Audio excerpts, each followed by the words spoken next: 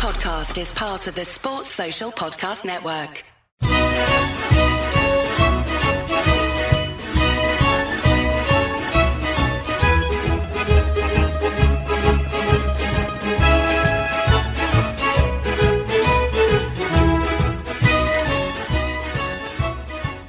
Hello and welcome to another edition of the Forza Napoli Calcio podcast. This is a podcast all about Napoli, of course, but you don't have to be a Napoli fan to enjoy it. If you're a Serie A fan, if you're a football fan, looking for the inside scoop on all things Napoli, this is the place to be. I'm your host, Joe Fischetti. Thank you, as always, for listening. This will be a short episode. I have only two parts for you today. In part 1, I'll review our latest Primavera match, which was on Saturday, and in part 2, I'll review our latest Femminile match, which was on Sunday. So let's start with the Primavera, who played against Cagliari at the weekend. Cagliari came into this match sitting in 11th position in the table, but the Primavera Uno is so tight this season that they were actually only 3 points behind us in second place. Cagliari's record was pretty much bang average. They had 4 wins, 4 draws, and 3 losses, with 14 goals scored and 14 goals conceded. They seem to be a bit of a streaky team. They started the season with 2 wins and a draw. That draw was then the first of 4 matches without a win, and then they've won their last 2. They're also a team that tends to keep matches close. Only 2 teams have more draws than Cagliari this season. Lecce have 6 draws and Empoli have 5. And other than their 5-3 loss to Sampdoria, every one of their wins and losses have been decided by a single goal. It wasn't going to be easy for Cagliari though. Their coach Alessandro Agostini, attacking midfielder Isaias Del Pupo, and holding midfielder Bruno Conti were all suspended for this match. Meanwhile, Napoli were looking to get back on track after a 2-0 loss to Inter, where Inter were clearly the better side in the match. We were also missing a couple of key players. Davide Costanzo and Coli Sacco were both suspended for cards they picked up in the Inter match. However, we did recover Antonio Pesce, who missed the previous few matches due to injury. So with that, let's get to the starting lineups. Cagliari lined up in a 4-3-3 with Andrea Daniello in goal. Adam Obert and Luigi Palombo started at center back. Noah Astrin-John played at left back and Sergio Sulis played at right back. Michele Carboni started as the regista behind Christos Koufalidis and Nicolo Cavotti.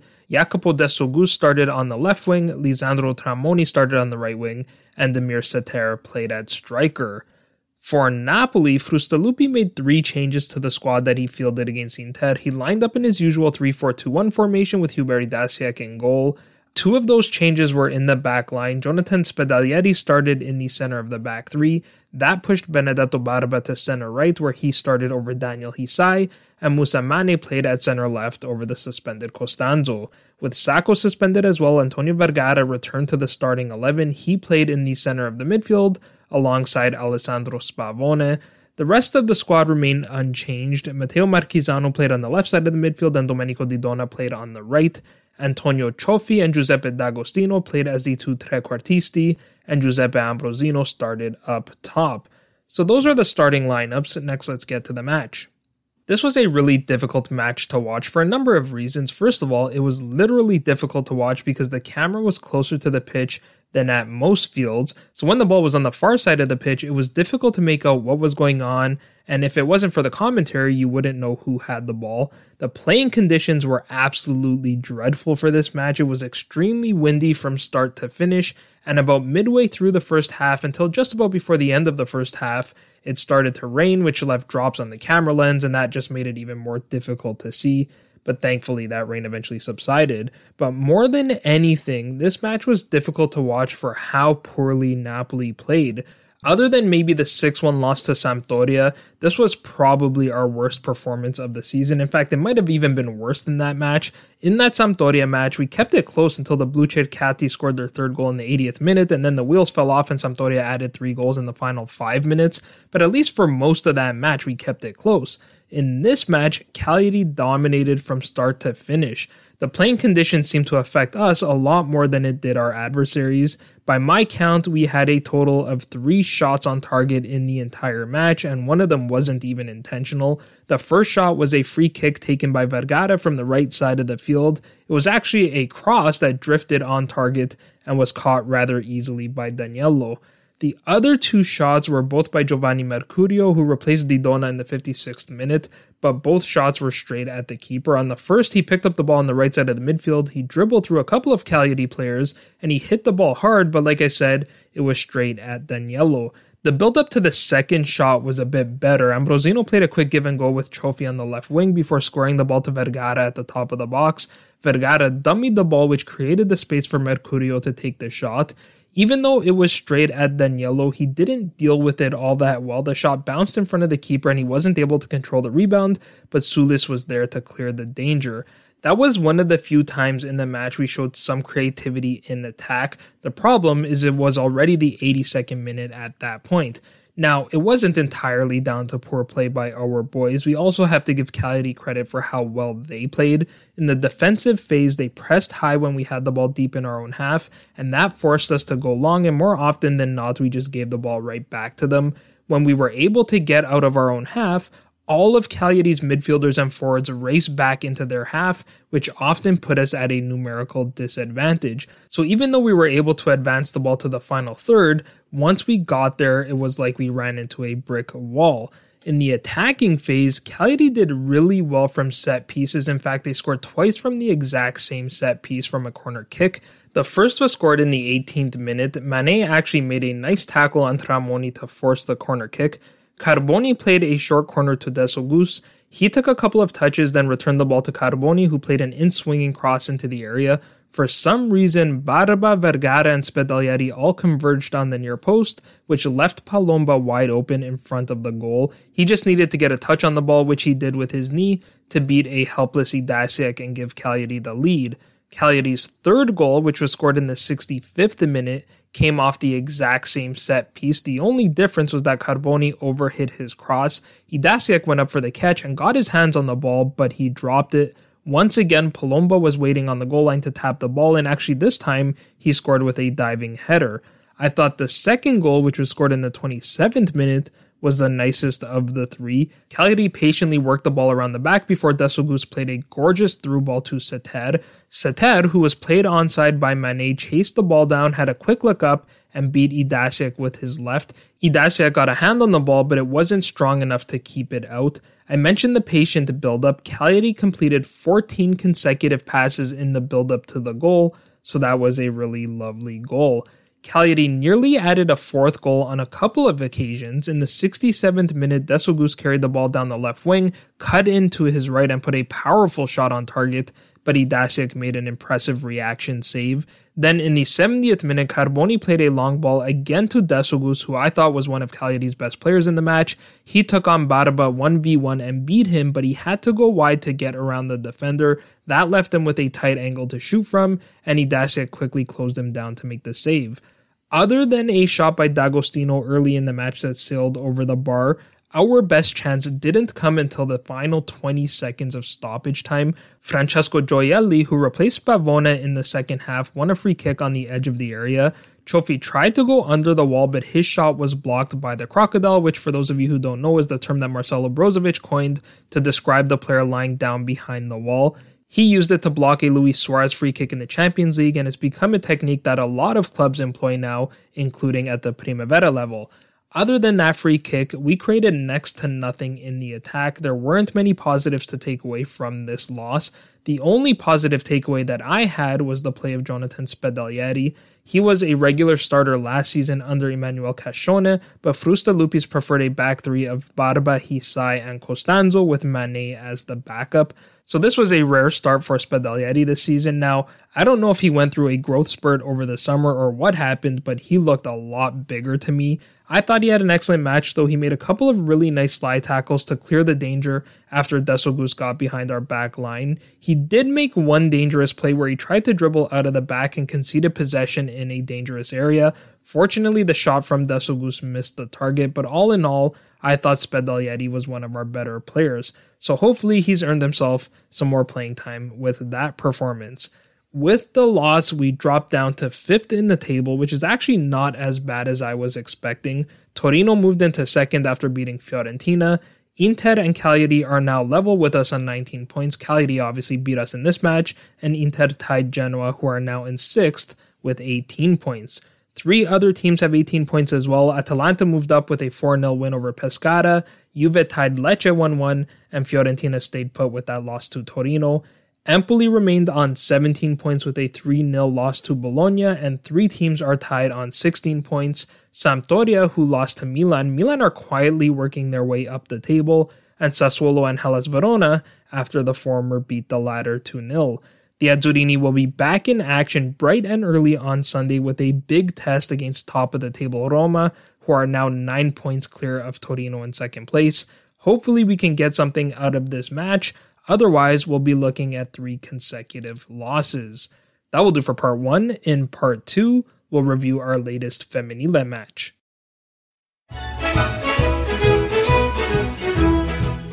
Welcome to part 2 of the Forza Napoli podcast. Next, let's review our latest Femminile match, which was against Pomigliano. This was another massive match in the battle for survival, and it was the first ever Campano derby in the Serie A Femminile. Pomigliano came into this match sitting in 8th place, only 3 points ahead of us after suffering 3 consecutive losses. They lost 4-2 to Sassuolo, then they lost 2-0 to Milan, and in the previous round, they lost 3-1 to Fiorentina. Napoli hadn't fared much better lately. We lost to Sassuolo as well, 1-0, and then we lost to Empoli by the same scoreline. That was another match against a direct competitor, which only emphasized the importance of this match. We had to play it without a couple of key players. Depi Chatzinicolaou was still out injured, and Paola Di Marino was not fit to start. We were also without Jimena Blanco, but she hasn't played a whole lot this season anyway. We did, however, get Sola James back. She completed her 3-match suspension for the incident after the Sampdoria match. So with that, let's get to the starting lineups. Pomigliano lined up in a 4-3-3 with Sara Settigna in goal. Ivy Luik and Danielle Cox started at center back. Ex-Napoli player Martina Fusini played at left back, and Augustine Ejangue played at right back. Liucio Vaitukhaitite started in the center of the midfield with Giorgia Tudisco to her left and Zana Ferrario to her right. Giuseppina Moraca started on the left wing, Maria Banusic started on the right wing, and Debra Rinaldi started at striker. For Napoli, Domenichetti and Castorina made a number of changes to the squad they fielded against Empoli. They lined up in the 4-2-3-1 again with Yolanda Aguirre in goal. Hedin Corrado started over Di Marino alongside Emily Garnier at center back. Seria Bramson moved over to right back, where Kaya Ertzen played against Empoli, and Maria Awona started at left back. Emma Severini got a rare start playing in the double pivot alongside Sara Tui. With a Bramson at right back and Severini in the midfield, Eleonora Goldoni and Kaya Ertzen were freed up to play on the wings. Goldoni played on the left and Ertzen played on the right. That relegated Martina Toniolo and Francesca Imprezzabile to the bench. Evi Popadinova started in the 10 and Sola James started over Maddalena Porcarelli at striker. So those were the starting lineups. Next, let's get to the match. Pomigliano immediately went into attack and came close to scoring only 3 minutes in. Their corner was poorly dealt with and the ball rolled to Moraca. She hit the ball low and hard, but the shot hit the outside of the upright and stayed out.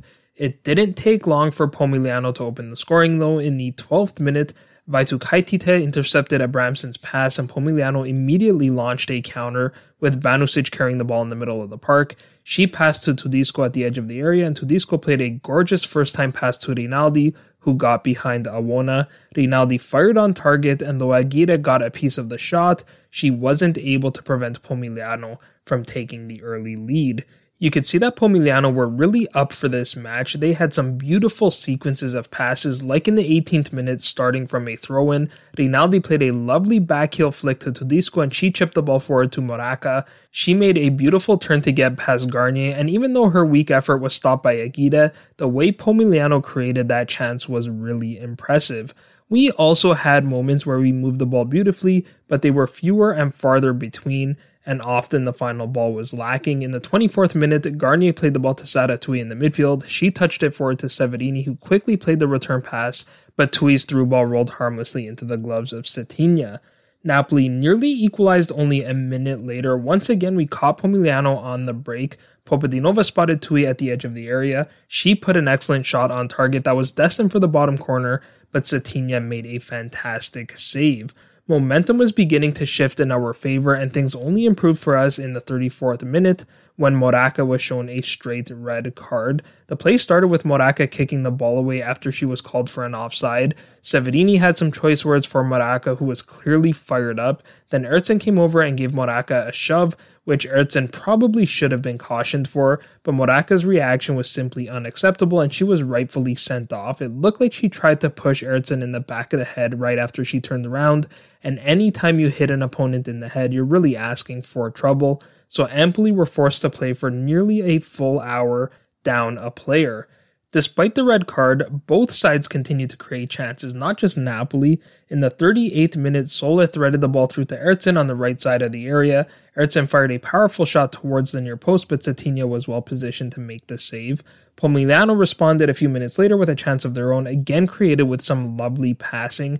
Vaitukaitite played a give and go with Banusic before swinging the ball out wide to Ejangwe. She played the ball to Ferrario, who received the pass, turned back, and played the ball back to Ejangwe. She crossed it into the area to Banusic, who backed off Garnier, took a touch, then volleyed on target, but Aguirre made the save. That was the final chance of the first half, which ended 1-0 for Pomigliano. The second half started the same way the first half ended, with both sides creating chances. That was rather disappointing. I was hoping to see Napoli be a little bit more aggressive in the press, considering we had an extra player. Instead, we were sitting back and allowing Pomigliano to maintain possession and come at us. However, for a brief moment, we thought we equalized after the restart. Popadinova received the throw-in, carried the ball into the area, and picked out Goldoni at the top of the box. Her shot was blocked, but the ball popped up in the air and Popadinova volleyed it into the back of the goal. Unfortunately, Popadinova was in an offside position, so the goal didn't stand. That was something Pomigliano did really well throughout this match. Their defenders maintained a strong line and pushed up as a unit, constantly catching our forwards offside. Nevertheless, we continued to push for the equalizer. We got another chance around the hour mark. Sola made a great play around midfield to start the break. Napoli passed the ball around to Abramson on the right wing. She put a dangerous cross into the area, but again Cetinha was there to make a strong catch. The pressure was beginning to mount, and about 5 minutes later, we finally scored a deserved equalizer. Popadinova made an excellent play on the left wing, then cut into her right and placed a perfect cross to the back post. Ertzen got to the ball first and put her header off the upright. There was a bit of a scramble in front of the goal, so I couldn't tell whether it was Ertzen or Abramson who tapped the ball to Goldoni on the goal line. She touched the ball into the empty goal to score her 4th of the Serie A campaign and her 5th in all competitions. Surprisingly, only a few minutes after making a great play on the goal, Popadinova was replaced by Ariana Acuti. Popadinova was visibly upset with being taken off, and she was absolutely right to be upset. She was having an excellent match. Ertzen is always great, so you couldn't take her off, but Sola was pretty quiet, so I'm surprised we removed Popadinova instead of Sola. Credit to Pomigliano. If you didn't know better, you'd think they were playing 10v10. In the 71st minute, we saw more of their lovely passing. Substitute Dalila Ippolito and Vaitukaitite played 3 quick passes before Ippolito crossed the ball to Tedesco. She took a touch, turned and fired, but her shot just missed the far post. And then the unexpected happened. In the 83rd minute, Pomigliano regained their lead. Tedesco played a long ball forward to Ippolito to chase. For some reason, Awona was in the center of the pitch, which left the entire right wing open. Ippolito got to the ball first and scored an absolute golazo to put Pomigliano back on top. First, she took on Corrado 1v1, and in truth, she got a little bit lucky. They basically ran into each other, but somehow Ippolito came away with the ball. Her next move was all skill, though. She made a lovely rouletta to get past substitute Ilaria Capitanelli before firing a low shot through the legs of Aguirre. Domenichetti and Castorina responded with 2 changes, replacing Severini with Porcarelli and Goldoni with Colombo. Again, I don't understand how they could remove our best player and top goal scorer when we needed a goal, and instead they left an out-of-form Sola James on the pitch. The Porcarelli change seemed to work though. In the 2nd minute of stoppage time, she won a free kick in a dangerous area. Saratui took the free kick, but she struck it well over the bar, and that pretty much summed up how this match went. So the match finished 3-0, ending Pomigliano's losing streak at 3 games and extending our losing streak to 3 games. This result was beyond disappointing, particularly because it came immediately after the loss to Empoli. That means that since Pistolesi was sacked, which was a decision I did not agree with, We've lost both of our matches, and they were both against direct rivals. To make matters worse, Empoli tied Fiorentina, so at the midway point of the season, we are now 5 points back of Empoli and 6 points back of Pomigliano and Fiorentina. Thankfully, we beat Fiorentina in our first meeting, but the return fixtures against Pomigliano and Empoli will make or break our season. As far as I'm concerned, unless we go on some sort of crazy run in the second half, those two matches are must wins. Otherwise, if we finish tied with those teams on points, they will own the tiebreakers with a better head-to-head record. The Femminile will be back in action on Saturday for the second and final match of the Coppa Italia group stage. By the time you hear this match will probably already have been played, but this is actually an important match. For those who don't know, there are 8 groups of 3 teams, and each team plays the other teams in its group only once, meaning the entire group stage consists of only 2 matches per team. We tied Chievo Verona women in our first match, then we got lucky that Chievo also tied Empoli. That means the winner of this match will advance to the knockout stage. What would be really interesting is if we tied 1-1, because that would mean that all 4 matches finished with the exact same result, and therefore all 3 teams would be tied in every single category. Presumably at that point they would just do a random draw to determine who advances to the knockout stage, which would be pretty wild. So that will do for this review. Before I close the episode, be sure to check out our Napolitan song of the week, which is now up on our Twitter page. This week's song is Fede and Marlene, Fragile. That's probably their most popular song, but they have so many great songs. They actually just dropped a new album on Wednesday, I believe, so be sure to check that out as well. So that will do for this short episode. If you liked what you heard, please share it with a friend and leave us a rating on your favorite podcast platform. As always, if you need to get a hold of me, you can find me on Twitter at Joe_Fischetti5, or you can find the podcast on Twitter, Instagram, and Facebook at Forza Napoli Pod. I'll be back with another episode soon, but until then, I'm Joe Fischetti. Forza Napoli sempre!